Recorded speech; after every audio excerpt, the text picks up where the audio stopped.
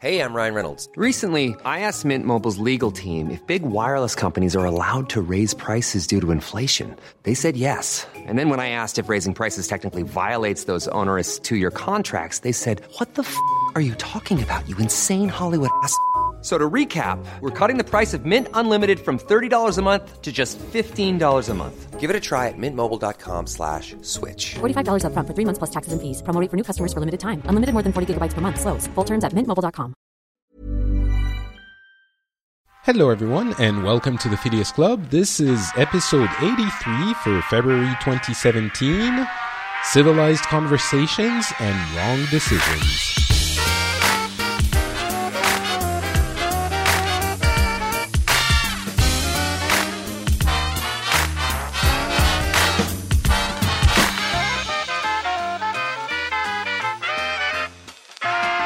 Hello everyone and welcome back to the Phileas Club. This is episode 83, I believe, and we're in February 2017.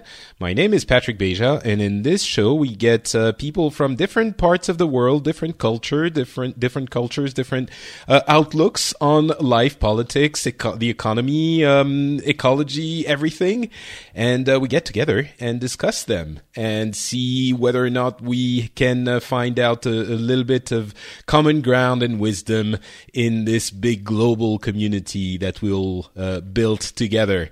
So today we have two guests. The first one I'm sure you know already. It's Tom Merritt, who's coming from the West Coast of the United States. How are you doing, Mr. Merritt? I'm coming from the Independent Republic of Los Angeles. I didn't realize that had gone through yet. I thought it was still in secret preparation. Yeah. Sometimes it feels like it. Sometimes it doesn't. Well, thank you either way for waking up at this really early hour to be on the show with us. I wouldn't miss it, Patrick. Thanks for inviting me again. I'm really looking forward to hearing what you have to say because it's you're usually. Well, we'll get to it towards the end of the show. We'll get to it. So let's not spoil the topic. And so for those who don't know, I'm in France. And so we always have to contend with this huge collection of different time zones. And it's often a little bit difficult to put together, but we usually manage. And the other guest is pretty close to me. So that's not too complicated this time. Franco is coming to us from Spain. How are you doing, sir? I'm fine, thank you. And yes, we have the same time zone, although I'm willing to argue that we should have another time zone, mainly London's one. But that's a whole different story, I guess. Well, yeah, for me, I mean, I was actually 2 days ago in St. Petersburg. Wait, 2 days ago? Yes, 2 days ago I was in St. Petersburg. Yesterday I was in Helsinki, and today I'm in Paris. And that was an interesting trip, by the way, in St. Petersburg. I was there for about a week, and it's not the first time I've been in Russia, but it's a pretty different, interesting, contrasting place. And I think I would love to do a show about Russia specifically at some point. Not just because, you know, it's in the news. It's been in the news a lot recently, but really it's a fascinating place. And they have an outlook that is so different on the world than we do. And I could launch into a whole discussion now, but I won't, because this is not the topic of this show. So two things maybe about Russia. There were lots of amazing places and museums and culture. And the other aspect of it is that the pavement on the roads that had been redone like 10 years ago was already completely uneven and broken. So it's like, wow. You know, it's pretty like, almost a century of communism will do funny things to society. There's a definite feeling, maybe it's wrong, and maybe some Russian listeners are going to come on the comments section of the blog and yell at me for saying this, but there's this feeling that people don't care about doing their job well. And that's incredibly inflammatory, possibly, but it's like the trend that I feel there. It's like, I could tell you stories about hotels I've been to and I've had like problems with air conditionings, and the way they fixed it was like, what are you doing? Like shoving Anyway, it Was would it warrant duct an tape? entire- It's always duct tape. Worse than duct tape. Like shoving a towel inside the duct, like with a broomstick, like shoving it as far as possible to block the air from coming in. And the guy was like, "Yep, fixed. All right, cool, excellent." And I was like, "What? What?" It was, and at the That's same called time, an efficient use of resources. I suppose so. Anyway, so that was really interesting, and I saw a couple of expos that were amazing. Like the culture there is incredible, and there's a pride, and anyway, really interesting city, really interesting country. The other thing I wanted to say before we start the show is that last episode, as usual, got a really positive feedback and a somewhat hesitant feedback. I think there were a few people who were saying it was really difficult for them to listen to because there was a lot of things they were disagreeing with and things that they couldn't really understand. And it got me thinking a lot about the reasons why I do these episodes specifically, where I go out of my way to invite people that I vehemently disagree with and still listen to them when sometimes I think what they're saying is wrong. Maybe sometimes if I let myself go, I would say it's even dangerous to go that route politically and these kinds of things. And I put up a post on the Patreon page for those who are patrons of mine. You've already seen it. And I'm not going to repeat all of it. It was a long video. But essentially what it came down to was the reason I do it is that, first of all, let's look at the alternative. And the alternative is you'll never listen to what the actual people have to say. And you'll never hear it. And of course, you're going to disagree 90% of the time or 80% of the time. And that's the case, for liberals and Republicans and all walks of life, if we're not talking about the U.S. We're going to disagree a lot of the time. But if we agree, or if we see their point of view, and, whether they see mine or I see theirs, or listeners see the other person's point of view 10% of the time, that's something that doesn't happen if those exchanges don't exist. So, of course, there are lines. I think, there are, if something goes over the line, I'm not willing to invite just anyone to discuss things. If we're going to start talking about, racism and homophobia, I'm not going to invite someone to explain to me why they think black people should be killed, for example, if we're going to the extremes. That's not something I want to discuss, but I really don't think we're there. And in those not there situations, those moments, those rare moments around the anger and the rage and the fury of what you're hearing, again, no matter what side of the political spectrum you're on, those moments between that, when you're thinking, not even agreeing, but at least thinking, oh, so that's why they think that. I still disagree, but at least I understand how they came to that conclusion that seemed so alien to me before. Well, those moments are precious, and those moments don't exist if we don't even listen to one another. So I just want to, it's not so different from what I usually say about the show, but I wanted to mention it here specifically because of that last episode, which got those kinds of reactions. So hopefully you understand where I'm coming from, and hopefully you get some value out of those discussions. If I may, Patrick, it is one of the reasons that I think this show is so important and why I love it and why I tell people to listen to it, because now more than ever, we need to listen and understand to people we disagree with. I've been talking about this in France as well, because as you know, we have an election coming, the presidential election, and the Front National, which is the extreme right-wing party, is very, very popular. And we have a lot of reactions that are, I'm going to, again, talk about it, and we have a lot of reactions that are eerily similar to what we had in the UK during the Brexit campaign and in the US during the presidential campaign. And I'm trying to tell people who are, on my social networks, etc., I'm trying to tell them it's not about the racism or homophobia that are probably part of the sentiment that fuels those parties.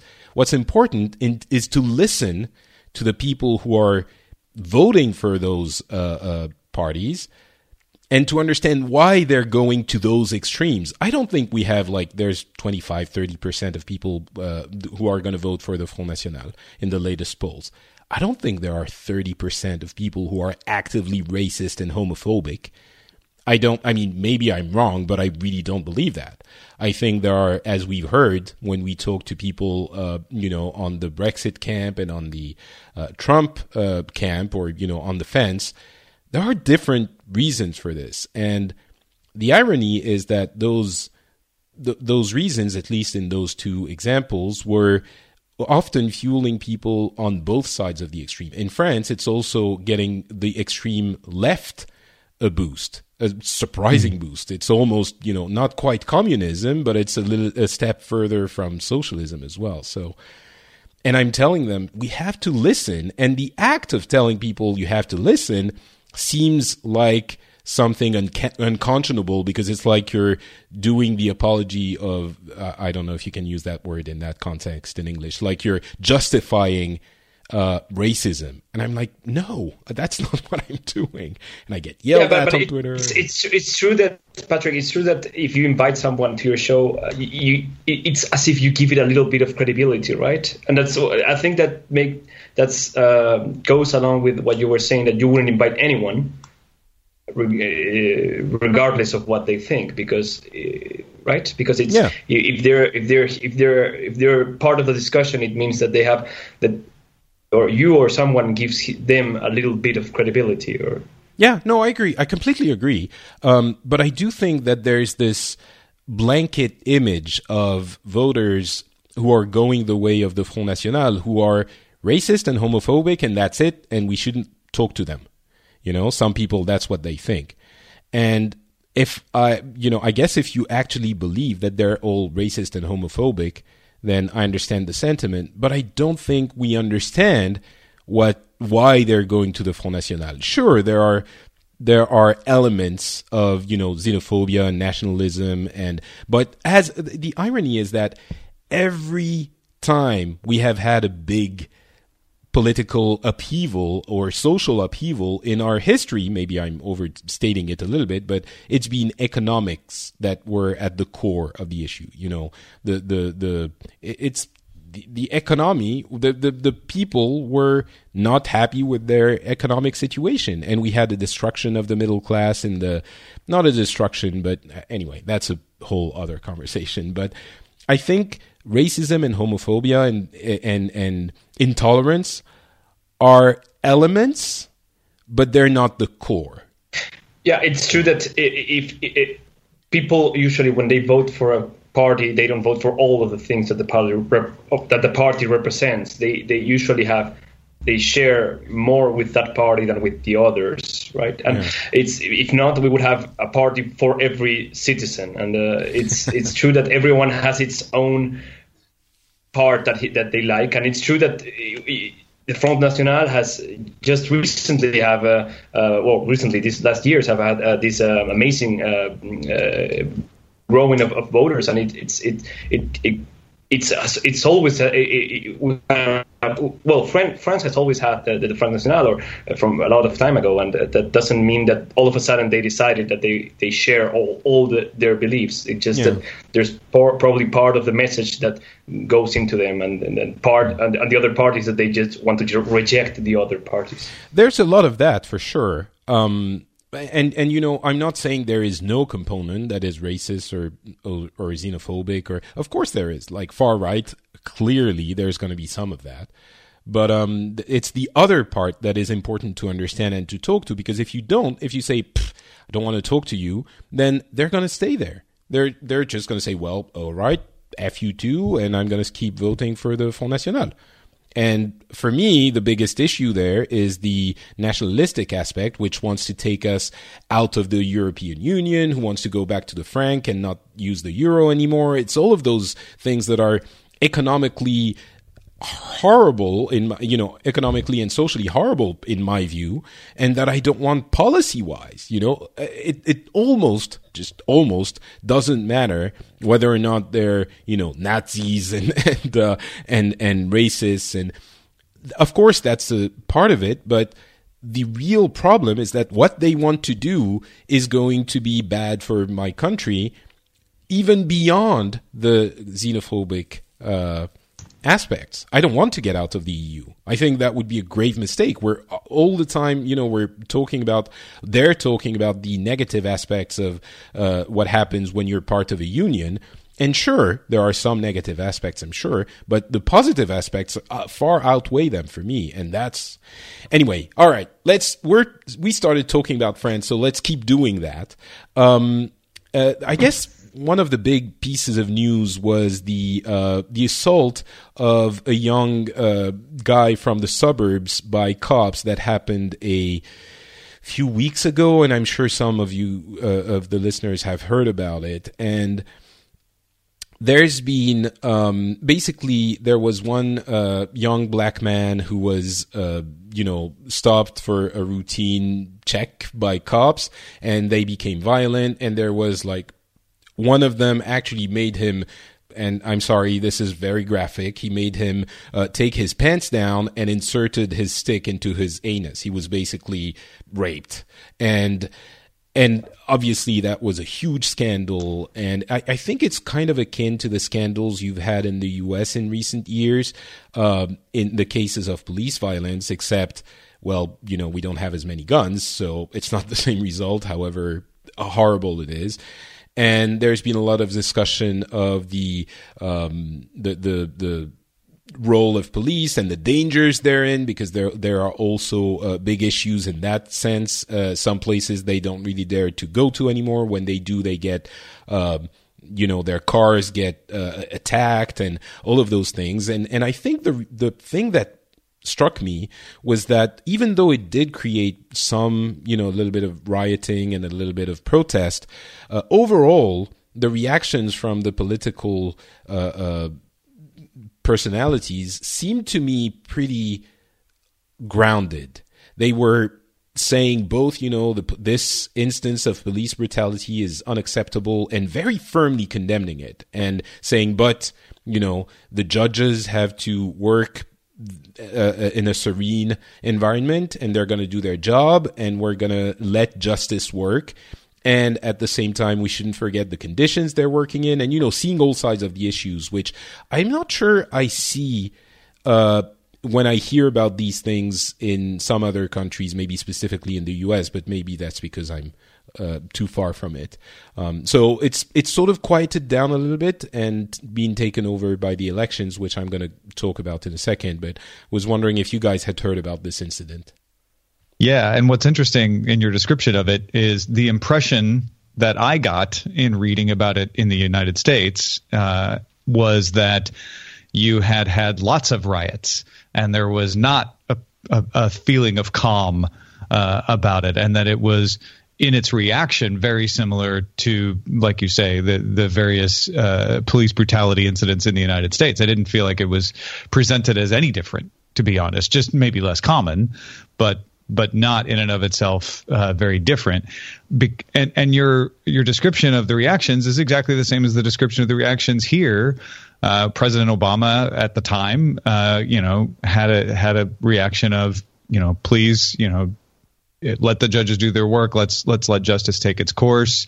There were a lot of those exact same political reactions, and various reactions from the populace, some saying yes, peaceful protest, and others saying no, we need to push farther. And then eventually decisions are handed out, and there is both anger and resentment and justification for those decisions.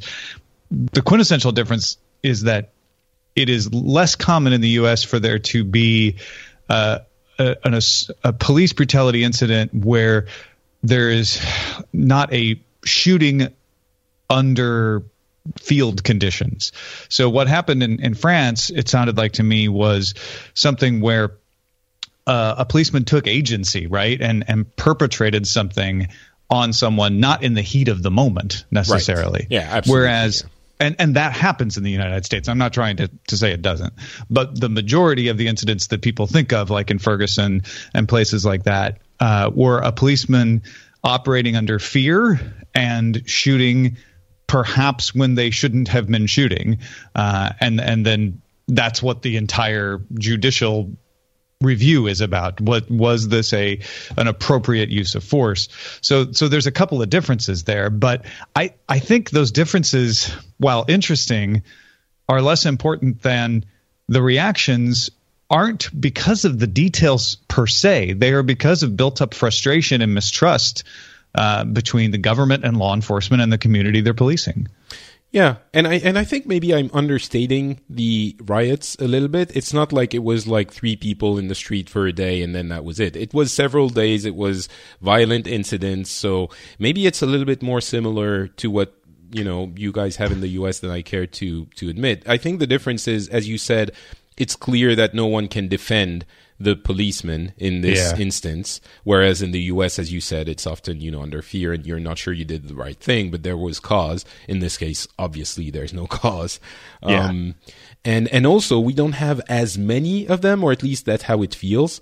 It happens every few years, I guess, or, the big ones that we hear about, whereas in the U.S., it feels like it's every few months that there's a shooting. And yeah, but I think it goes with what you were saying, Patrick, that if everyone has guns, or if more people has guns, you're breaking up, Franco. Skype is evil. You're breaking up. You were saying if everyone has guns, then these kinds of things happen more. Can you hear me now? Yeah, better. Go ahead. Or not? Okay. I was saying, if everyone has guns, the police has to take, of course, immediate action or more reflex-based actions, I guess. It's because as soon as they see that the other person has a gun, or they suspect they have a gun, it's hard to I don't know, take it slowly or not overreact, I guess. Yeah, I think that's certainly part of it, and whether or not people should have guns is not a debate we're going to launch into today. So the other thing I wanted to talk about is the election in France, and to try and describe to you very quickly the situation we're in at the moment. It's the presidential election happening in April and May. We have 2 rounds, and we have basically the right, the left, and the center. And on the right, we have Marine Le Pen, which is getting polls-wise the best numbers, which is already a frustration. That's the extreme right-wing party. The François Fillon is the traditional, it's the Republican candidate, basically. And the irony in his candidacy is that he surpassed in the primaries other candidates because he was clean and because he didn't have any, problems with the law.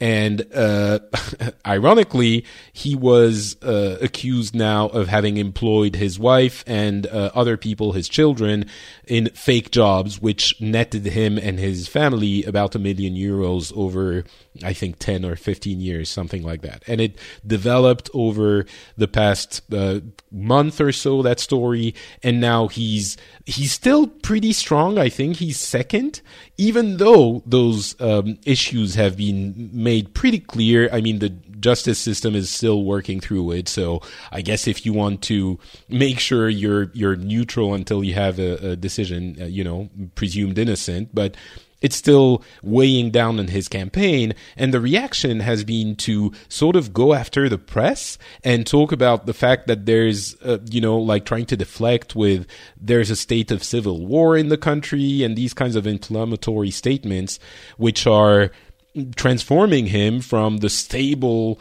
rational right-wing candidate you can depend on into something a little bit less, reliable, but still he's still second in the polls.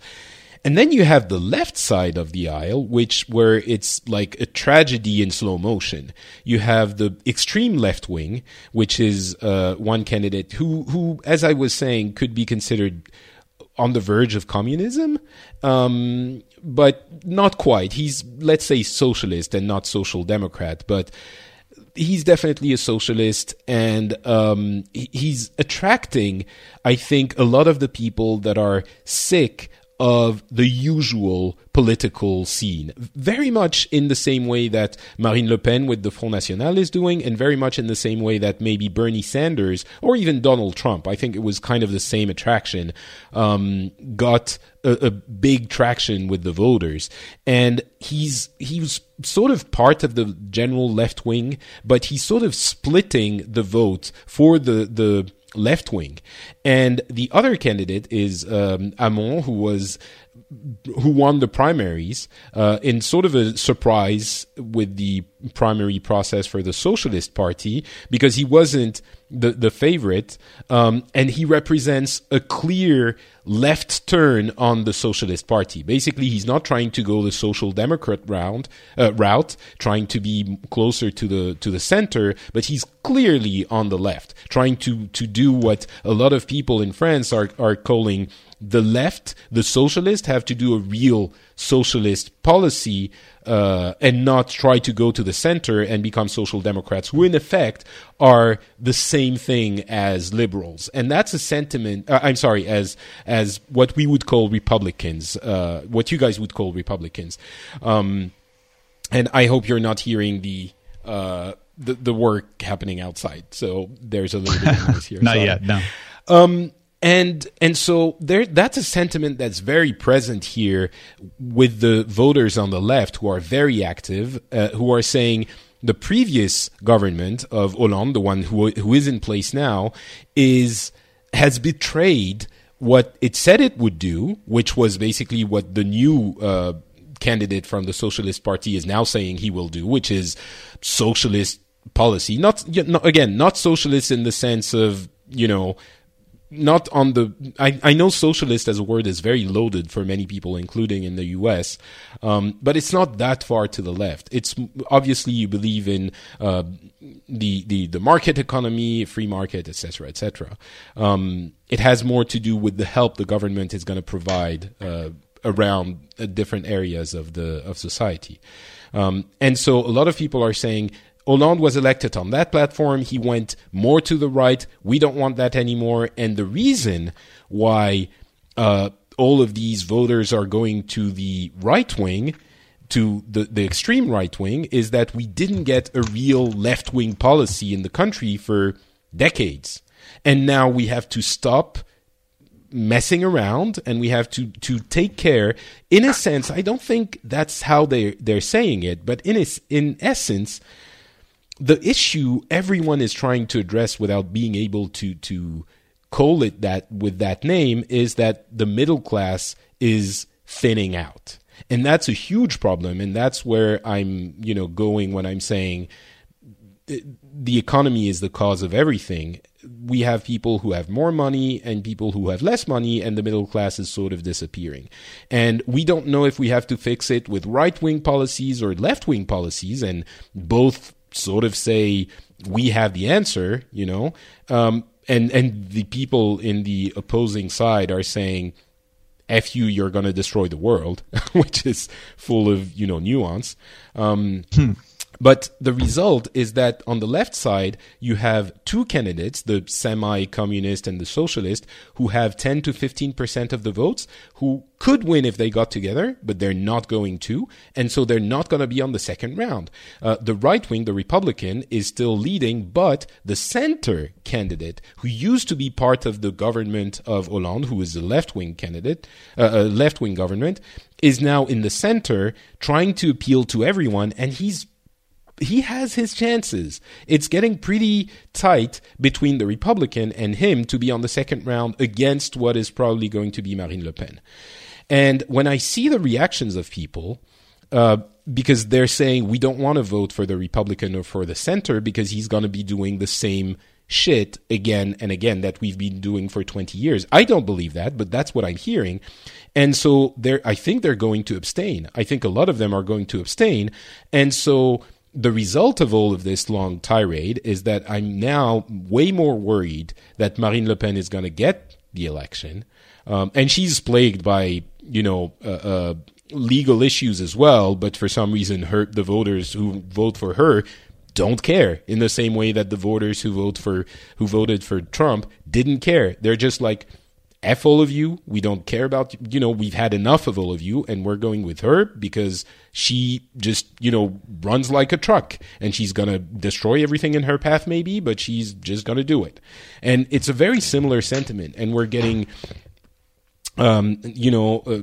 calls of biased press and all of this. So I used to say when I was talking in the previous episodes that I was certain we were not going to get Marine Le Pen as a president. Now I'm less certain. I'm getting genuinely concerned. Patrick, if you would have to, whom do you think has more chances of winning Marine Le Pen in the second round? Is it the centrist Emmanuel Macron, or is it Fillon? I think it's the centrist, yes, because he has no issues that we know of with the law. So far. He hasn't broken any laws so far. And on top of that, the left-wing side of the country has already voted for the right-wing side in 2002 against Jean-Marie Le Pen, which is Marine Le Pen's father.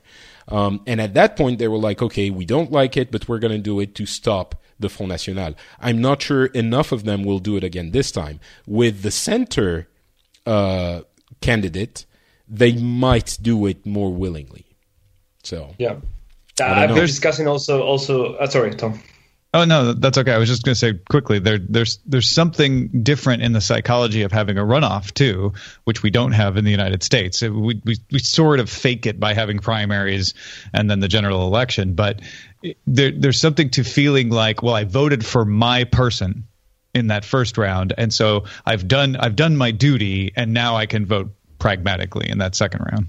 But there's been so much. Another sentiment is that there's been so much of the pragmatic vote in the last 2 or 3 decades that people are sick of it. And the argument is we keep voting pragmatically for someone we don't like, but to prevent someone else to get in power, and we don't want to do it anymore because the situation keeps getting worse and worse. And the argument is we did that in 2002, and look what happens now. 15 years later, the Front National hasn't stopped gaining ground. Why? Because the policies of the successive governments that are not left-wing enough have made the situation worse and have put more people in poverty and has created more desperation that pushes people to the right wing, the extreme right wing. So that's not what I think, but that's the narrative that I think is very palpable here in the country. So, yeah. Definitely. Well, it's I think the underlying problem is when you're talking about the disappearance of the middle class and economics, it's not that the economy has been that bad lately. It certainly got very bad in the mid 2000s, right, because of the financial crisis. But it's that people don't feel like they have it as good as they used to, or how they perceive they used to, or how they perceive their parents used to. And especially in the United States, I know that's true, where the 50s is idolized as that post-war boom economy, where everybody could afford a house and a family of 4 and the American dream, et cetera, et cetera, et cetera. And so you see people voting along the lines of take us back to that. That was a big appeal of Trump in the election. And I feel like it's not exactly the same. You can't say it's exactly the same with Le Pen, but she appeals to the idea of what's been going on hasn't worked. Maybe I might as well try someone who says something that sounds different for once. Yeah, there's a lot of, the EU is taking money from us and not giving us enough. A lot of what we heard in the Brexit, and we have to take back our sovereignty and we have to be able to decide for our own destiny, and this kind of, I would say, BS, because again, you're giving examples from the negative aspects of being in the union and not taking into account the positive aspects. But about the middle class, I think it's not so much that we're looking back and thinking, oh, we had it so much better. At least that's not the case in France. And I think in the US, your poverty might be worse than we have it here in France. But I think what people are looking at is looking at the gap between those who have a lot and those who don't. And the lower class might be more comfortable on, absolute, when you look at it objectively, more comfortable than the middle or lower class was 30 years ago. I mean, if you look at modern comforts, the things that modern technology has brought everyone, everyone has access to infinite knowledge, and we have easy transportation for everywhere. We can go anywhere relatively cheaply. If you live in France, save enough, you can go to Japan, even if you're relatively poor. It's not impossible unless you're like the poorest of the poorest. But when you look at those who have a lot, whether it's true or not, you feel like it wasn't there wasn't as much of a difference a few years ago or a few decades ago. And that's what I mean by the importance of the middle class. It doesn't matter that your lower class has food and shelter and entertainment. What matters is that in a society, you need to have a big middle class so that you have social, cohesion. No, I think yes. I think that it needs to be fair, and it's not only needs to be fair, the system, but the people have to see it's fair. If it's and it happens everywhere. If you are working in a company and you're getting paid well, but the guy next to you is doing what you think is the same work and is getting paid double, then you're going to feel bad either way, even though you're getting what you need to get paid. It's the sentiment of you're not being treated the same, and the system is favoring people, even though you're yes. It's I think it goes into everything goes into fairness and the sensation that you're not being treated as fairly or seen through the same eyes. Like if the rule is fair, then you don't want to play.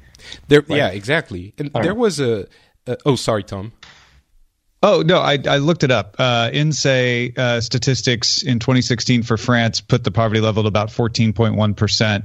And the latest I could find from the U.S. is 2014, but that was 14.5%. So poverty levels are about equivalent in both countries. And I remember, and I can't find that citation right off the top of my head, but I remember there was a study that showed that people in the below the poverty line were not voting or supporting right-wing candidates. It was people above the poverty line. And I think that bears out what you guys are saying, which is it's a belief that the system isn't working for you. If you're below the poverty line, I feel like the psychology may be the system has never worked for me, so I'm going to vote for someone I believe wants to help poor people. Whereas if you're above the poverty line, you may think, well, the system used to work for me, but for years now I've been saying this is my frustration and the government does nothing. Yeah, there's this sentiment that is definitely part of it. And I remember there was an experiment that was really interesting in people. It was basically a social experiment where you would give one person $100 and tell them you can keep however much you want and you will give the rest to someone else. And then that second person can decide whether or not they will receive the money or just cancel the deal altogether and no one gets anything. And when you went below a certain amount that you would give the second person, then that second person would just cancel it every time. It would be just because of fairness, right? They were like, intuitively, you would be like, yeah, but you're getting, $30. You would get nothing otherwise, and people don't care. The inherent sentiment of fairness is important, and the really interesting thing to me is that whether you're in France, in socialist France, or in in the U.S., whoever you are, your opinion of policies is always the way of redistributing wealth. I'm sorry. Redistributing wealth and health as well. Yeah. But, whether you think capitalism is the way to go, and it's like, if you deserve it, you have to work, and we'll decide how we redistribute that wealth depending on people who work the hardest, or whether you say, well, we should redistribute a certain amount to everyone so that everyone can afford the basic needs. Some people usually think that the two are completely opposite in on a base philosophical level, I think everyone wants to redistribute wealth. It's just how to go about it. So anyway, I've taken up way too much time. So that's where we are here in France, and I'm more worried than I was before. I don't want to take pleasure in the fact that you were saying that France had grown-ups discussing things at one point in your election cycle. Do you still feel that way? Yes, very much so. Okay, good to know. It is definitely, it's, not as good as I would like it to be. Sure. But when I look at the difference between the way things are happening in the US and the way things are happening in France, there's no comparison. There's definitely the grown-ups and the angry children. Sorry if that hurts anyone's feelings, but that's the way it feels. Yeah, you can have a civilized conversation and then take very wrong decisions either way. I guess that's, Well put. Well, since you're making sense, Franco, why don't you take the next topic? Okay. Yes, I had a couple of options to talk about. I think I'm just going to cover one because of time. It's not going to be about Spain, sadly. Not that there are not things to talk about Spain, but I guess there's also important things to talk about Latin America.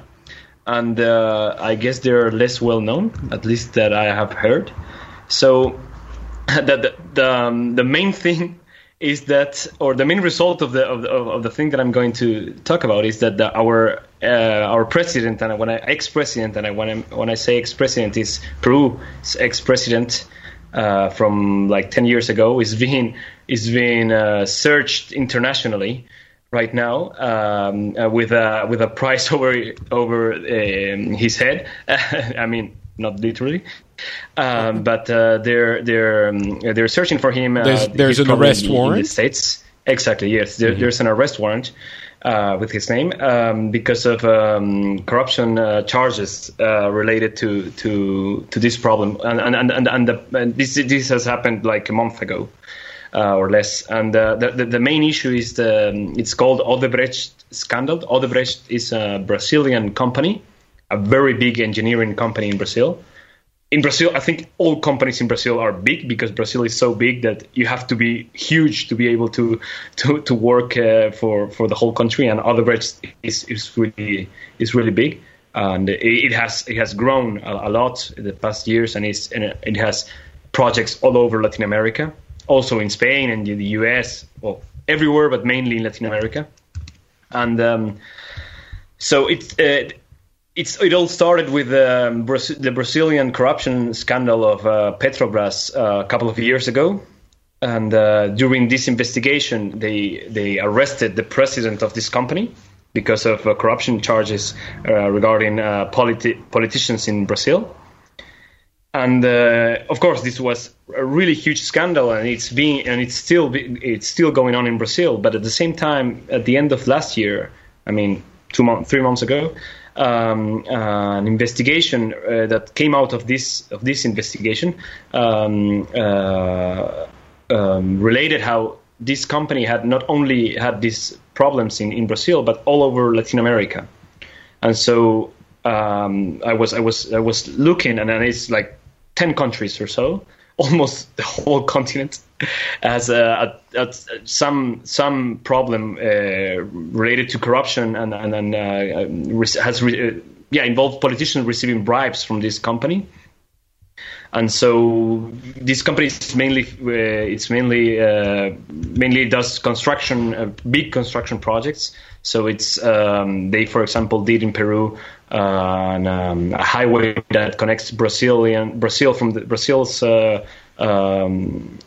goes from Brazil to Peru's coast in the Pacific. So it's a huge highway that took like 5 years to build. They did this, and they also did, for example, the first metro line in Lima that's working since 5 years ago. Sorry to interrupt. I have a question, actually. It's really interesting because I think one thing I didn't mention for our French issue with our Republican candidate being accused of illegal activities, is that I think 5 or 10 or 15 years ago, what he did, which was give a job to a friend, basically, it wouldn't have been considered so bad that he would need to, it would be a huge scandal. And today it is. And I think it's because people in France are sort of getting better about these things, and we're going the way of the Scandinavians, where if you use government money to buy a burger, then you have to resign. And in France, those things were kind of common ground, commonplace. And now, for some reason, I think Fillon is looking at what's happening, and he's like, what the hell? This has never been a problem. We were always like, because everyone in France does a little bit of things on the side. Like everyone tries to get a ticket canceled or to scrape a little bit of money off of their income tax, and so we hire a campaigner through the EU instead of paying for themselves. For example, certainly Marine Le Pen is not. I think that each country has its own standards. Of course, Peru's standards are not French ones. But so I guess my question is this symptomatic of a change in the attitude in Peru? We're seeing this in Romania with huge protests against corruption, where I think people are like, what's happening? Why is this a problem now? Is that something that wouldn't have happened before in Peru, or is it different? Yeah, I think, I don't know, but I understand what you're saying, and I guess that's the optimist way of seeing at the problem, is that now, before it happened, but now we're finding out and really getting to do something about it. It's hard to say, because in this case it's obvious. It's like from this highway, 20 million went to, or they say, at least the investigations show that 20 million went to this president, or somehow managed to arrive to people related to him. So, I mean, this one is particularly bad. I'm not sure if in the past we would have found out. So. I think that it depends on how you want to see it. It's good that we have. I mean, not only in Peru, but in the rest of the Latin America also, that we are taking it seriously and finding out what's happening with the money we spend on infrastructure. But it's hard to say if this is just we're getting better at catching them, or this has always been like this, and it's just another day in Peru. But if it's always been like this, and you mean people, I guess my question is, if you had this kind of issue 10 years ago, would people have been that upset? Would there have been this much of an investigation, and would it have made that much noise? I mean, okay, yeah, right. we have had. It's hard to compare, but we have had plenty of scandals. Especially after Alberto Fujimori's end of shift in 2000s, there's been more, 3 or 4 really big scandals regarding government and industry and the buying of. I mean, this is not. I'm not going to say this is fine, but I think this is not the worst we have seen in the last 15 years. Yeah, I mean. Yeah, past scandals involved buying the press and buying almost everyone. It's. I mean, for Peruvian standards, this is not the worst we've seen, but at least this. Maybe in Latin America as a whole, this is a huge thing, because it's just one company, and it's so many countries involved, and so many. And so the investigation is logistically big, I would say, and it's not as if we're we have this president in jail already, Fujimori, right, and then we're getting the next one in jail, and it's not this one also, and it's this is not the only president that's being judged, because this issue, this scandal, involves also the other 2 presidents we have had. So what's the sentiment of the population? I know you don't live there, but can you estimate the sentiment of the population with this? Is it like, could it be that the next Trump or whoever shows up and is like, well, F everyone, and, I'm going to throw all of this in the toilet, and even though he might be abrasive, he could get, how fed up are people? Yeah, the thing is, I think that it's a mixture between being mad and just being, okay, this is politics as it always has been, which I think is even worse, to just resign to what the government is doing. I do think that I do hope, not think that we have had our share of populist governments in the 80s and 90s. Is more present. Yes, so I think I would like to think that we have learned, at least for a generation, we have learned our lesson, and we are not going that way yet. But yeah, having Trump elected and having, for example, Marine Le Pen, if she comes elected, it's not a good example, of course. And yeah, I've been thinking about this because in this past years in Latin America, I mean, when I say past years, it's like 2 or 3 maybe, several populist governments have changed into more, I don't know if liberal is the word, but more normal or non-populist governments. And it's funny or curious how the trend has inversed between US and Latin America, because we have always been the ones where we have these populist governments like Chavez or the Kirchners in Argentina, or I don't know, Correa in Ecuador, or I don't know. There's plenty of examples. Fujimori in Peru, and then there's many. And these last years, it's not as if everything has changed, but it's as if the trend is going one way in Latin America, and the other way in the US. That would indicate to me that maybe the underlying trend is anti-incumbency, where places that didn't have populist governments see populist governments getting a rise, and vice versa. Places that have had populist governments see a different trend rising because people are just tired of whatever has been in power not working for them. Yeah. It seems that way. And I think the not working for them is also very relative, because if you look at, the idealized 50s, I think, again, the situation of even poor-ish people today is much better than what the country, people send me. But you're basically saying you shouldn't be angry, people. Because you're absolutely right. Oh, that's not what I'm saying. People are much better. Yeah. But that doesn't change. It's an emotional response. It's not a logical response. I guess that's what I'm getting at. It's that, but people feel like everything's going down the drain, and that was the platform of Donald Trump. And I understand that for some people it's not great, but I mean, that's a whole other discussion. Anyway, I didn't want to. And that was the reason that what I wasn't sure about discussing this topic in particular, or just, for example, mentioning the good things that are happening in Peru. I mean, there's good and bad, and I guess we always tend to discuss the bad things because they're so special. Yeah.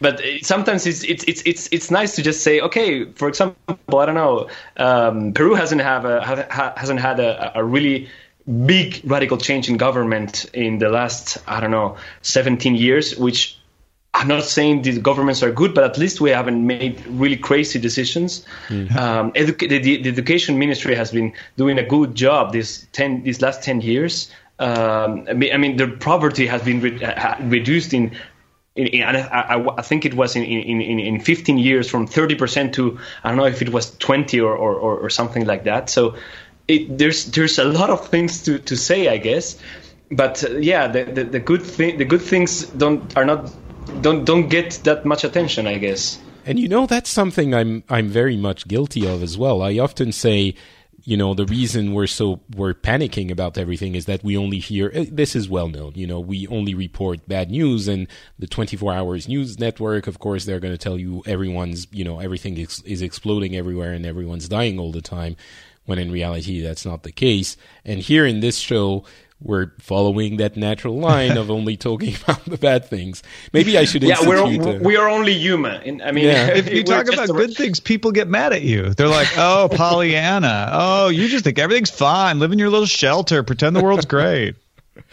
All right. Well, I'm sure we're going to move on to Tom unless you want to add something, Franco. No, that's okay. Yeah. Oh, I have actually one more comment on Franco's story. The pursuit of Toledo is part of another trend that I don't think gets as much attention, which is anti-corruption. And that's happening in Brazil. It's happening in Korea. It's happening in China. And those are all different situations. I'm not trying to compare them all, but they all have the commonality of there is a use of anti-corruption in pursuing power, in changing power. It's interesting. It's happening in France. What happened with Fillon, the scandal, I'm certain it wouldn't have happened before. And that's a smaller sign because we're not Italy. We're not like barbarians. But it's happening in Romania. Of course, I'm sure you've heard of the huge protests there. And the interesting thing is that Putin, of all people, for his many, many faults, and he's definitely a populist and definitely, he controls the press, huge problems. But one of his strongest qualities is that he's very much anti-corruption, and he's trying to rein in and control the pervasive corruption in the system that has been built up after an incredibly corrupt communist government. And so maybe that's... I don't know. I would argue that he just centralizes corruption. He's just monopolizing it. He's not really... I think we're looking at it, and that's, I think it would be very interesting to have a conversation with actual Russians, note for later.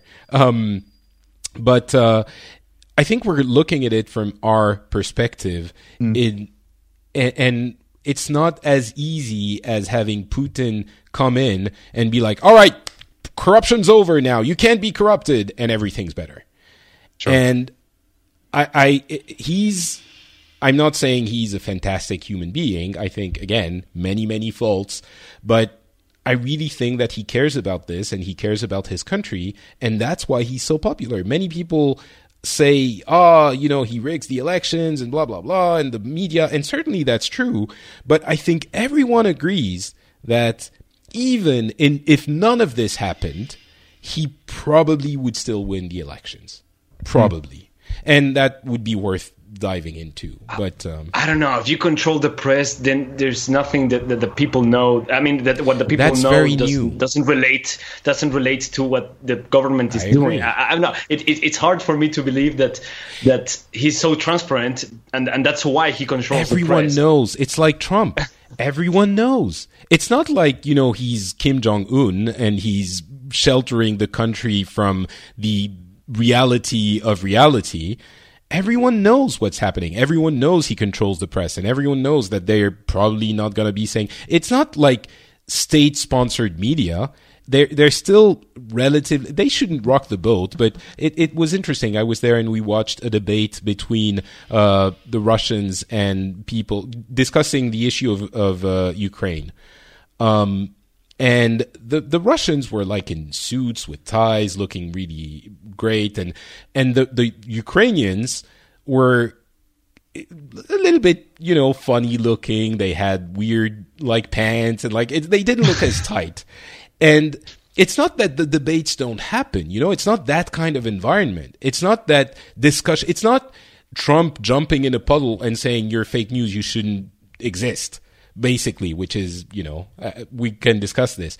It does kind of still take place, but I'm fairly certain that many of Russia is a fascinating country, and I've been learning a lot more about it. And I think, again, people don't understand Russia, and it's really difficult to say, well, they're being lied to and Putin controls everything, when the context is so different, and that's not exactly how it actually is.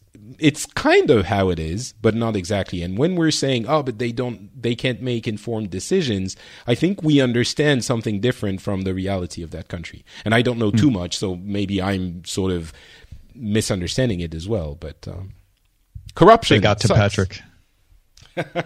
They got to me. I was there for a week, and now look what I'm saying. I'm defending Russia. For the record, Behind the press.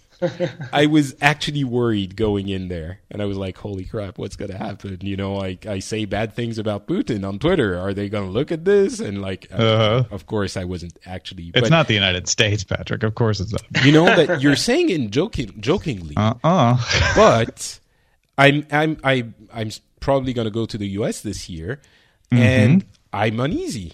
I'm actually, you know, and I understand this is irrational, and this is, but. You know, I was born in Lebanon. I'm actually, I don't know. I'm not saying nice things about Trump. And I know that there's a whole portion of the listening population listening to this and saying, oh my God, Patrick, come on. Like, what are you saying? This is ridiculous. It's not, though. I assure you it's not. This sentiment means something. And it's not...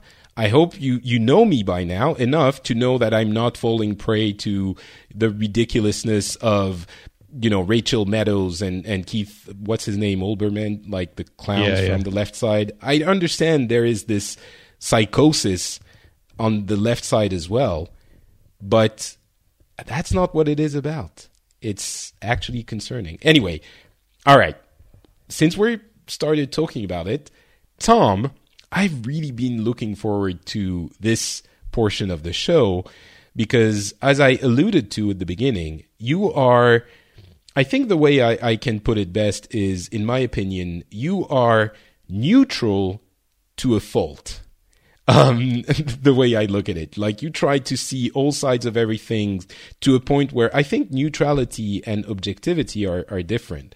And objectivity is you look at things as, you know, objectively as possible, and when they're bad, then you say, well, yes, this is bad. And the way I look at you is that you try to be objective so much that you tend to overcompensate in the other side and try to stay neutral and say, well, nothing is really bad. And, you know, I'm obviously making a very exaggerated description, but my point is, what you think of situations, I really take to heart because you're the most neutral person I know, and it often gives me a guiding light for how I should look at a situation, and it shines a different light on a situation which I find almost nowhere else. So with that introduction, what's been happening in the US, Tom?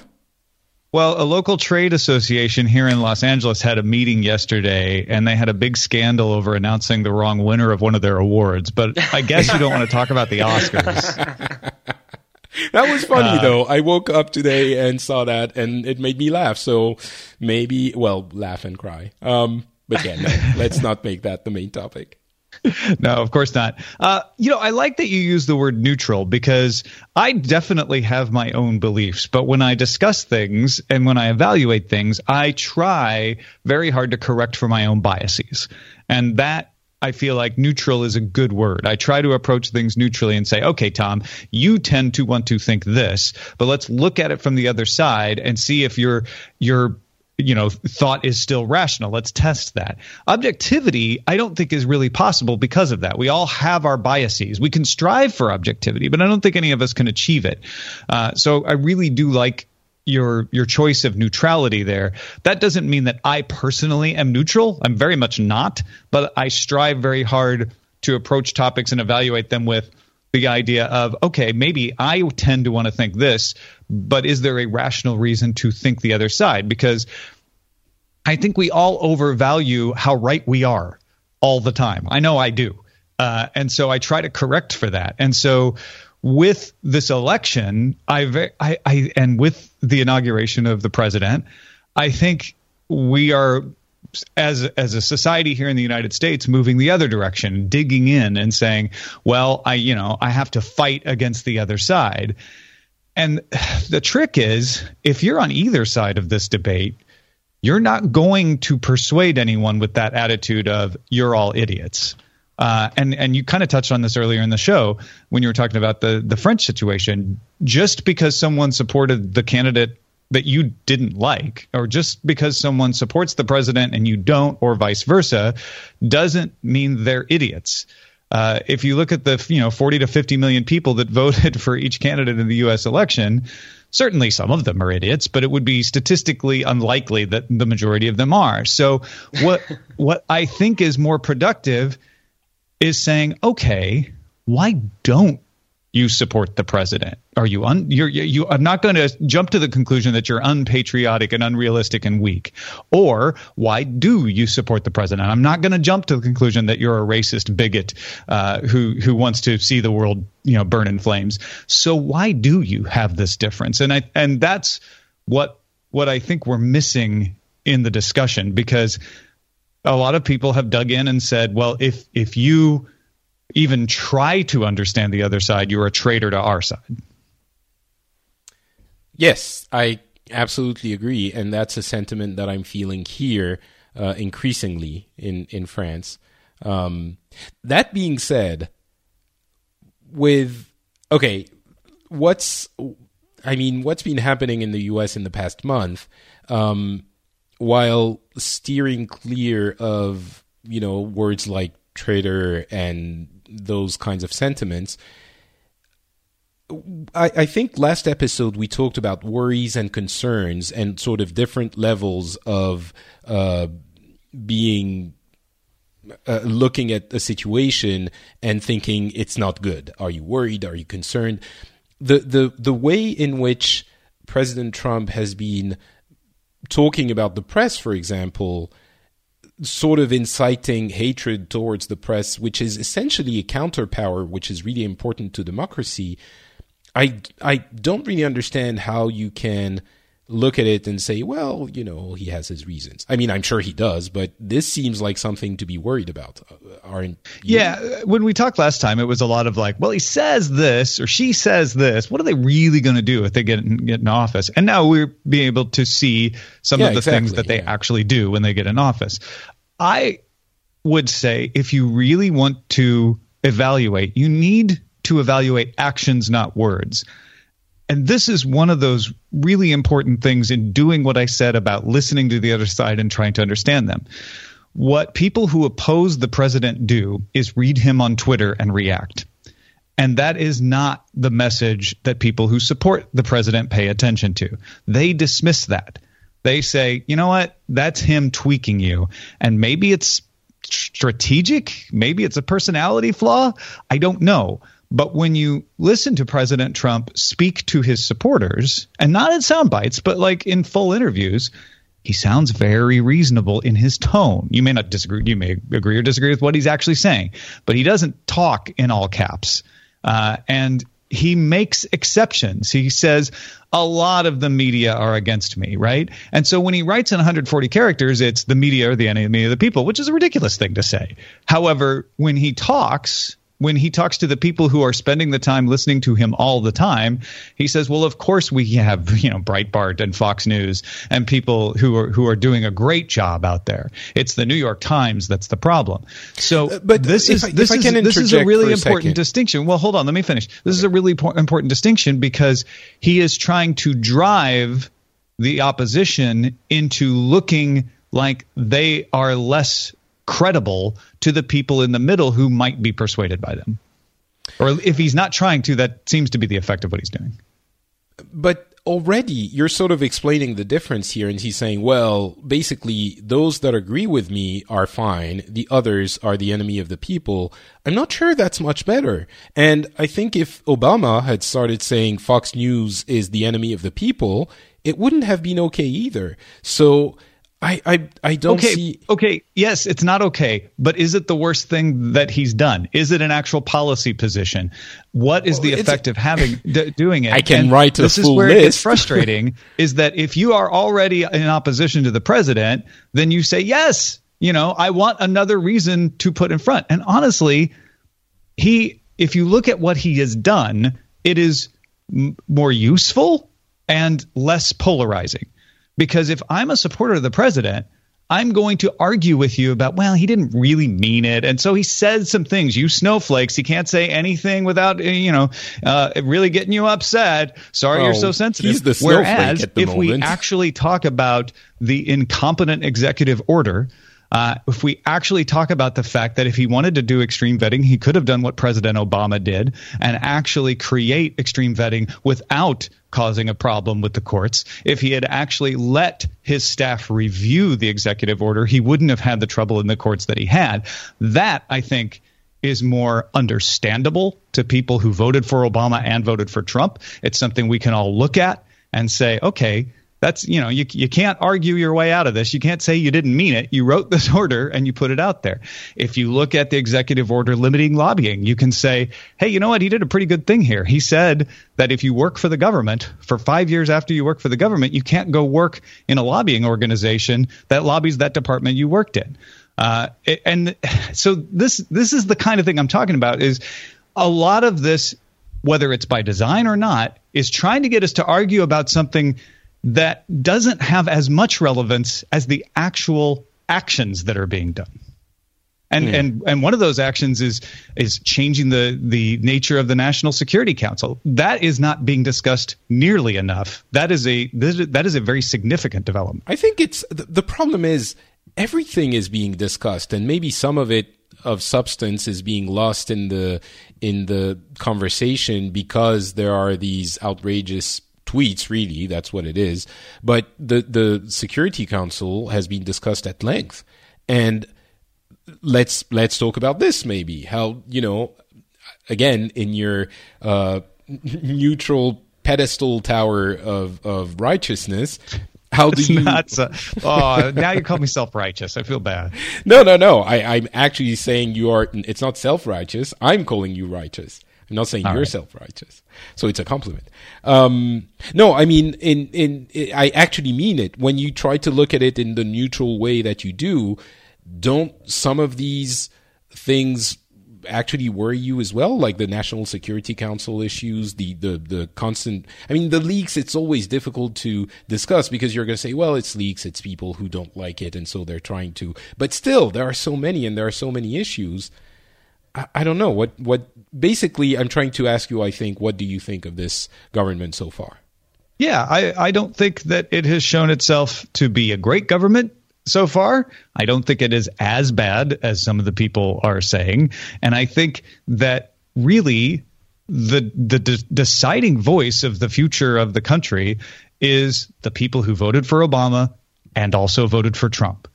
And those people are not going to be persuaded by a Twitter fight. Those people are not going to pay that much attention to the president's tweets. Those people are going to look at what's actually happening in the country, especially what's happening to them. And so it's so what you're worrying. saying is it's too early? And here's the other thing I try to do is say, when previous presidents have done these things in a less controversial and braggadocious way, what was the reaction then? And so I look at something like Russia, the accusations of Russia, and there's a big fog there. I can't actually tell what's going on because Russia has become the left's Benghazi.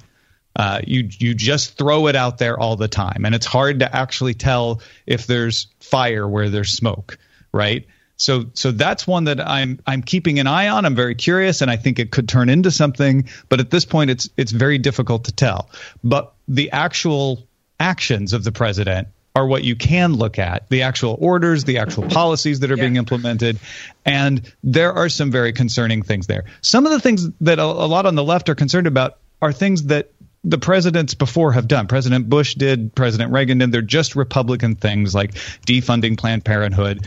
If you disagree with them then, you're going to disagree with them now. It's not a particularly unique thing for a Republican president to do.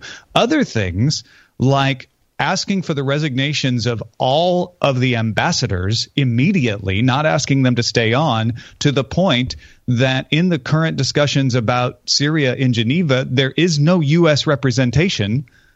That's troubling. That does not seem like someone who actually knows how to run the executive branch to me.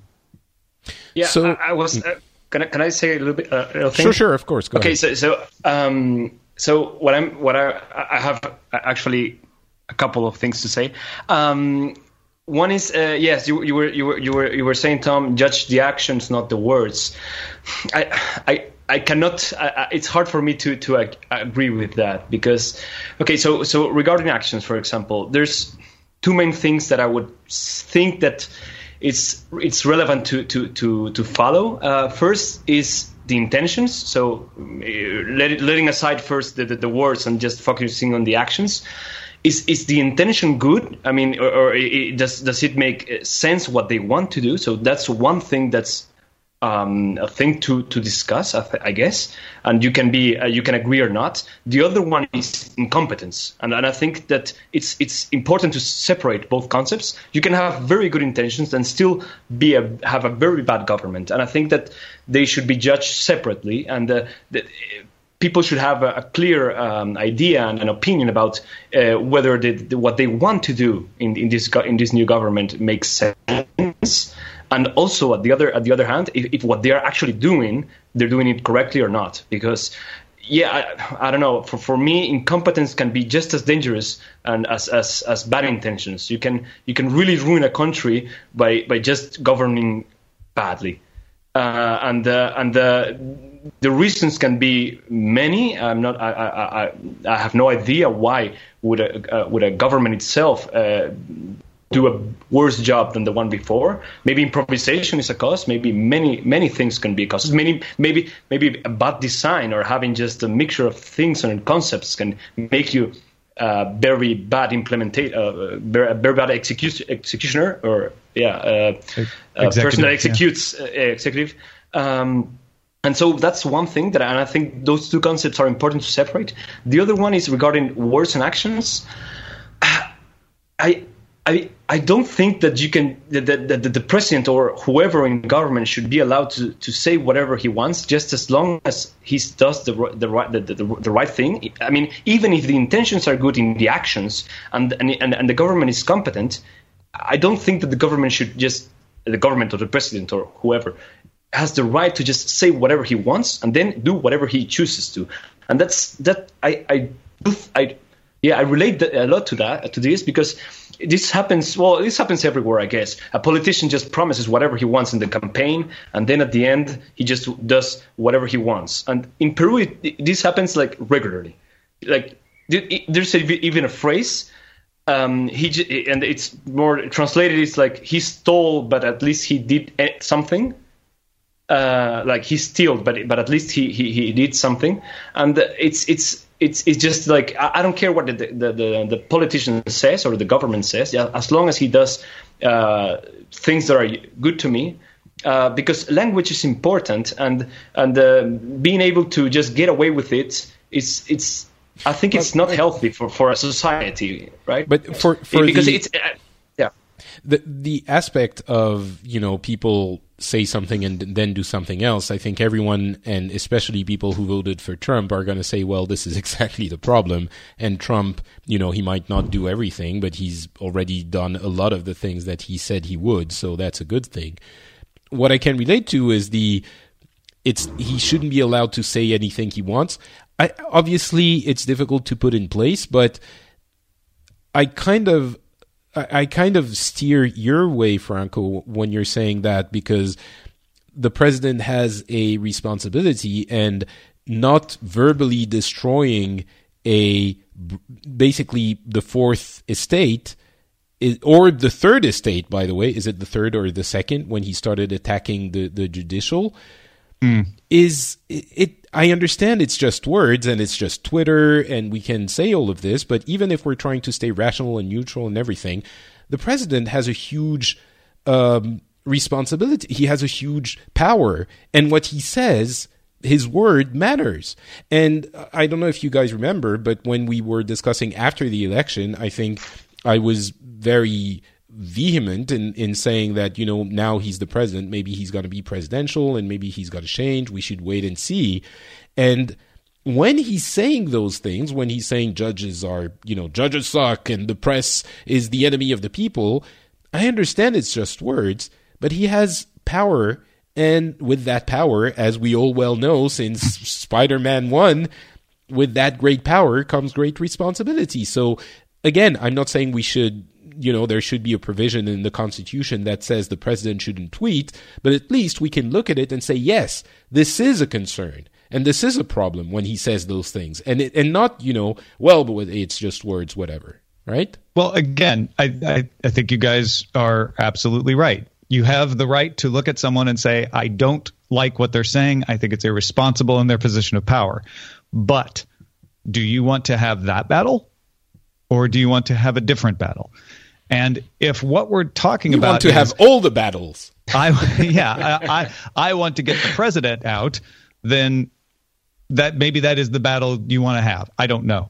If your battle is, I actually want to have a good government, and I want to engage in a dialogue with people who maybe don't agree entirely with me, but again, voted for Obama and voted for Trump and understand them, then focusing on those tweets isn't going to be your best option. So this is different than saying approve of the tweets. It's different than saying it's okay that he says these things. It's saying you're not going to make a lot of progress having that argument. And in fact, it may be what the right wing wants is for you to spend all your time arguing about the meaning of words rather than having a more substantive discussion about the actions. I think those words are very wise, and I approve of them. Yeah, of course, I agree. You need to be practical and focus on the higher risks, let's say, and the higher risks are, of course, on the implementations and the way the laws are going to be written, right? Yeah, in a certain sense, if someone constantly says shocking things, and you've decided, like, okay, that's a person who says inappropriate things, do you need to keep proving that point? And if you keep engaging every time they say shocking things, are you maybe not encouraging them to continue to say shocking things because they like your reaction? And especially considering the fact that the people who voted for him, shut up, Siri. Every time. That is the only way to shut up Siri, though. Absolutely. I agree. I lost my point. No, the people who did vote for him acknowledge that he says shocking things. I think that's the thing that, for people who are shocked, it's like, but how did you, and our heads explode every time. And the people on the other side are saying, yeah, we know he's an idiot. Or, maybe not he's an idiot, but he says crazy things. He says we get crazy it, but things. we think he's going to change things for the better anyway. So saying, coming back to but he said something crazy. Yeah. And you're like, yeah, we told you, we know. And you're like, but it's really crazy. And so I understand that dynamic. And I think the most ironic part of all of this is that I've been trying to convince people in this election that we should listen to the people who are voting for the far right, because if for no other reason that when we've tried to call them homophobes and racists and yell at them, it's never worked in France, it's never worked in the UK, and it's never worked in the US. So if we keep doing it, then who's the idiot?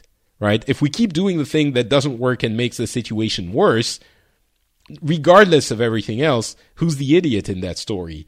And I guess, I'm calling myself an idiot right now because I keep doing that thing that doesn't work and that serves no purpose, which is getting aggravated by the tweets and those kinds of things from Donald Trump. So, as always, it's an interesting way of looking at things when we discuss it with people who disagree. But besides being scandalized by the tweets, I think I agree. There's got to be a better way of learning by mistake or just learning a lesson of that. And I think that the lesson should be: do not assume that crazy people just say crazy things before the elections and they're going to do what's right at the end when they become president. I think that the lesson is: do not trust people that do crazy things in general, because part of the argument we have discussed, and it's been discussed many times, is he writes really extreme things, but then he'll do what's right when he gets president. No, I don't think, he writes crazy things, and so the lesson, I think, should be don't just assume that it's part of the personality, and then this is the normal thing, because I don't think anyone's assuming that Trump is going to do great, including people who voted for him. And I think that might be one of the disconnects. Whenever I have a conversation with someone who's, willing to, quote unquote, give him the benefit of the doubt, which infuriates people on my side of the political spectrum when people say that. But if you take the previous episode, for example, people were discussing, Brian and Tony were discussing that Muslim ban, I think, in a relatively calm and rational manner. We might have disagreed ultimately on whether or not it was good or bad, but it wasn't. It was a very different substance for the conversation than what we usually discuss when we talk essentially of the tweets. So I don't think what the conclusion of this discussion is, well, he says crazy things, so it's crazy, but we should be okay with everything. I think the conclusion is, let's not waste time talking about the tweets, and let's talk about the actual policies being put in place, like the Muslim ban, which we can have a substantial conversation about, and the other policies. And maybe that's something we're not doing enough here. And I think it's something we're not doing enough, partly because that's something that the media circus is not discussing enough. Yes. And some of what the criticisms of the media are valid. Some of the criticisms of the media are very true and have been made by people on the left as well as the right.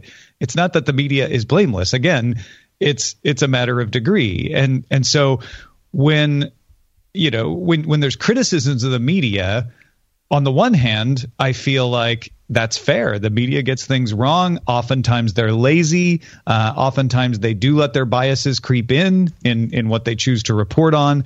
On the other hand, saying that you're looking for a friendly question in a press conference is troubling to me, because when you are a public servant, which I believe the elected officials are, part of that is having to listen to questions you don't like. They don't necessarily going to be friendly questions. You don't have to answer them if you don't want to. You don't even have to let CNN into your gaggle if you don't want to. That is the system working. There is freedom of the press. The press gets to say what they want. They get to ask what they want. You as an executive can choose to react to that how you want. And I think one of the issues is we've had no real tests of our democratic system in the U.S. since Richard Nixon. And so we've gotten used to things just kind of working without having to put the system of checks and balances to the test. And this president is pushing the system in some ways that are not constitutional, where it's like he's not violating the Constitution by kicking CNN out of a press briefing with his press secretary, but that's pushing the sort of soft system that we have developed. And what you have to do is react to that and say, okay, well, if you're not going to let us in, this is what's going to happen. And the reason people have let us in the past is because they knew this was going to happen. So now this is what the consequences of that are going to be. And then some of them are constitutional, where you put an executive order out that is poorly drafted and it gets tested in the court. And you can complain that you don't like what the judge did, but that doesn't mean it's not the system working. We have a system where judges are appointed for a reason. Judges are appointed to adjudicate when people disagree about how laws are being drafted or executed. Congress makes the laws that the judge interprets, and the executive branch executes the laws, and the judge can judge whether those laws are being executed properly. Again, we're not used to the system having to work in that way, but it is. And so when people get so upset, and Brian Brushwood, my friend, says this all the time, the president of the United States is not a God king. He or she cannot do everything they want. And we're seeing that. We're seeing that play out. What will be very troubling is if methods are taken to undermine that. so far that hasn't happened. Yeah, I think that the main thing that U.S. has is good institutions and really good history of a lot of time of building institutions, and of course I think Europe has it too, and that I see it as a way of resisting any really bad government. I mean, that's the way the reason for the institutions is so the country can be immune to a really extreme, be it party or government or anything. And I think that I do agree that the U.S. will do just fine in 4 years. Maybe what worries me most is the trend. Because, if it's 4 years, probably nothing really bad will happen, or hopefully. But the thing is, what if this becomes a trend? Because then then I would argue then you become maybe Venezuela or something. If you give 15 years or 20 years to a government, to a really populist government to do whatever they want, the institutions will protect the I don't know the actual state of the country, or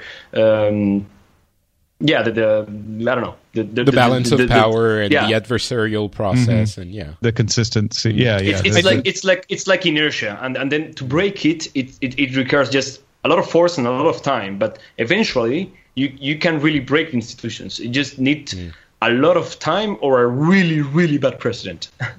So I think the conclusion of all of this is that let's worry less about the tweets, and I hope that people agree that with this ousting of, CNN and everyone from, the media that don't agree with the administration of the gaggle, that's fine. I think everyone, it's President Obama okay. stopped talking to Fox News for a while. This is, sure, presidents try this from time to time. Yeah. And I think it's fine. And what we have to be careful about what happens next. And you're right, Tom. This is the system being put to the test in a way that it hasn't been in a long time. And that's why the system is designed that way. But I think it's also okay to look at this and get a little bit tense, and go, okay, so is it going to work? Because we haven't used it in a while. And we have to keep paying attention. And if it doesn't work, then, we have to also be able to talk about it and keep in mind with rationality, without having our heads explode every 2 seconds, but keep in mind what Franco is talking about, that those things can lead to concerning situations. So if we can keep all of this rational, it's better than if our heads explode. And that I'm not going to make this the title of the episode, but it could. I like it though. All right. I think this was a really good conversation, and I thank both of you for taking part. Is there anything you want to say before we close it, and before I give you the opportunity to tell us where we can find you on the internet? Any parting words? I would just, again, try to say, look, you may disagree about levels of taxation or FCC policy or immigration policy. Try to separate that from really troubling changes. What is just a Republican administration doing what a Republican administration does that maybe you think is awesome or maybe you don't? And what are things that are unique? I think this president does some unique things, and those are the things that you really need to separate and not just attack everything because it's different than how you would want it done. I've spent a few days saying being against gay marriage in France, which was passed. However, for it, I am personally being against it is not illegal.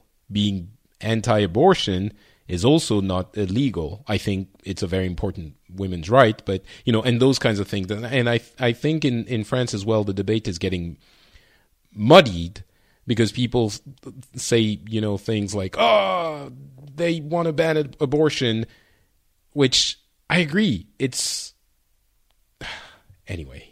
I mean, you want to change open internet guidelines? Let's have a conversation. You want to change the rules on voting? You have to show me that there's a real problem first. That's a much different situation. Yeah. And I mean, in the abortion thing, I think it might be a bad example because I think it's anyway, that would be a whole different conversation. But yes, let's have conversations about the actual policies and the things that matter, not tweets, while keeping an eye on those things as well. Franco, anything you want to say before we close it? Just following what you were saying about focusing on some things and not in others, I would say don't focus that much on Trump only. There's a lot of things going on in the world and also in the US, and they are also very important. And we shouldn't just focus on one person because there's many horrible and very good things happening, and they probably are also worth the time and the conversation. Like Bannon, or who are you talking about? Or like Syria or Somalia, or there was an awesome interview with Assad for French media a week or two ago. It was masterful the way he spun everything and made it sound like everything was fine. It was incredible. It's in English if you can find it somewhere. It's like, yeah, he's not so bad. Like, dictatorships are fine. What's the big deal? It was, and that is also something I keep in mind. Anyway, that also would be another episode that would be interesting to do and things to discuss. So many things we have to talk about and so little time. But you know what? We are able to discuss many of them because the people supporting the show are supporting the show. On Patreon, we have many supporters which make this production, this meeting of the minds possible. And if you enjoy it, if you think it should exist, then I encourage you to go to patreon.com/the Phileas Club. The link is in the show notes, of course, and maybe consider, pledging a little bit of money, because that's how the world works, people. It's not socialism, it's not communism yet. It's money. And if you give me money, I'll keep doing the show. That's the deal we have. So thank you very much to all of the people who do support the show. It's really, really appreciated. And if you want to become part of that amazing club, then go to patreon.com/the Phileas Club. Tom, where can people find you on the internet?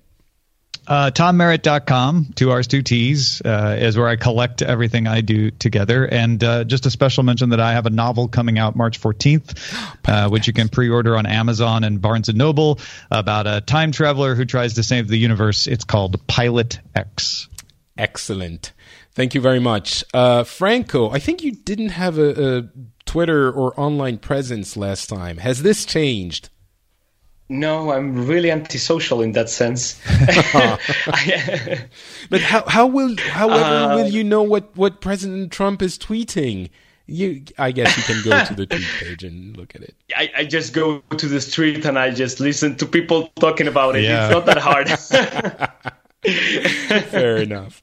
All right. Well. Yeah, I don't know. Yeah, I think I have a Google Plus account. I still have it, although I don't know if that makes much of a difference. Yeah. Well, send me the link in Skype, and I'll include it in the show notes. I'll do that. Okay, sure. All right. Well, thank you very much, Tom. Thank you very much, Franco. For me, it's Not Patrick on Twitter and on Facebook. You can join the Facebook page as well.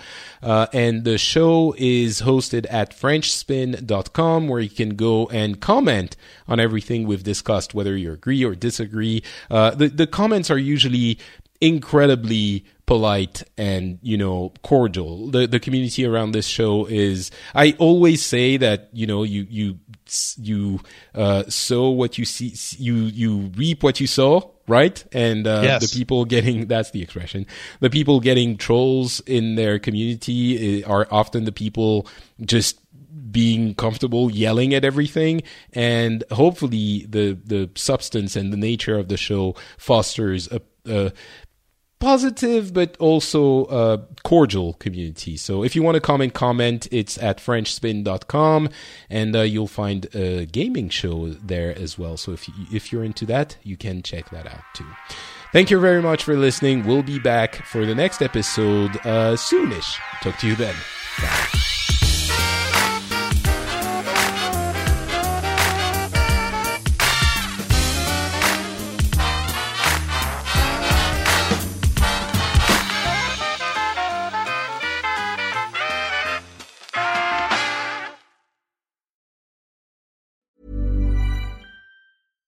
When you make decisions for your company, you look for the no-brainers. And if you have a lot of mailing to do, Stamps.com is the ultimate no-brainer. It streamlines your processes to make your business more efficient, which makes you less busy. Mail checks, invoices, legal documents, and everything you need to keep your business running with Stamps.com. Seamlessly connect with every major marketplace and shopping cart. Schedule package pickups and see your cheapest and fastest shipping options from different carriers, with rates up to 89% off USPS and UPS rates. And with the Stamps.com mobile app, you can take care of mailing and shipping wherever you are. Make the same no-brainer decision as over 1 million other businesses with Stamps.com. Sign up with code PROGRAM for a 4-week trial, plus free postage and a free digital scale. No long-term commitments or contracts. That's Stamps.com. Code PROGRAM.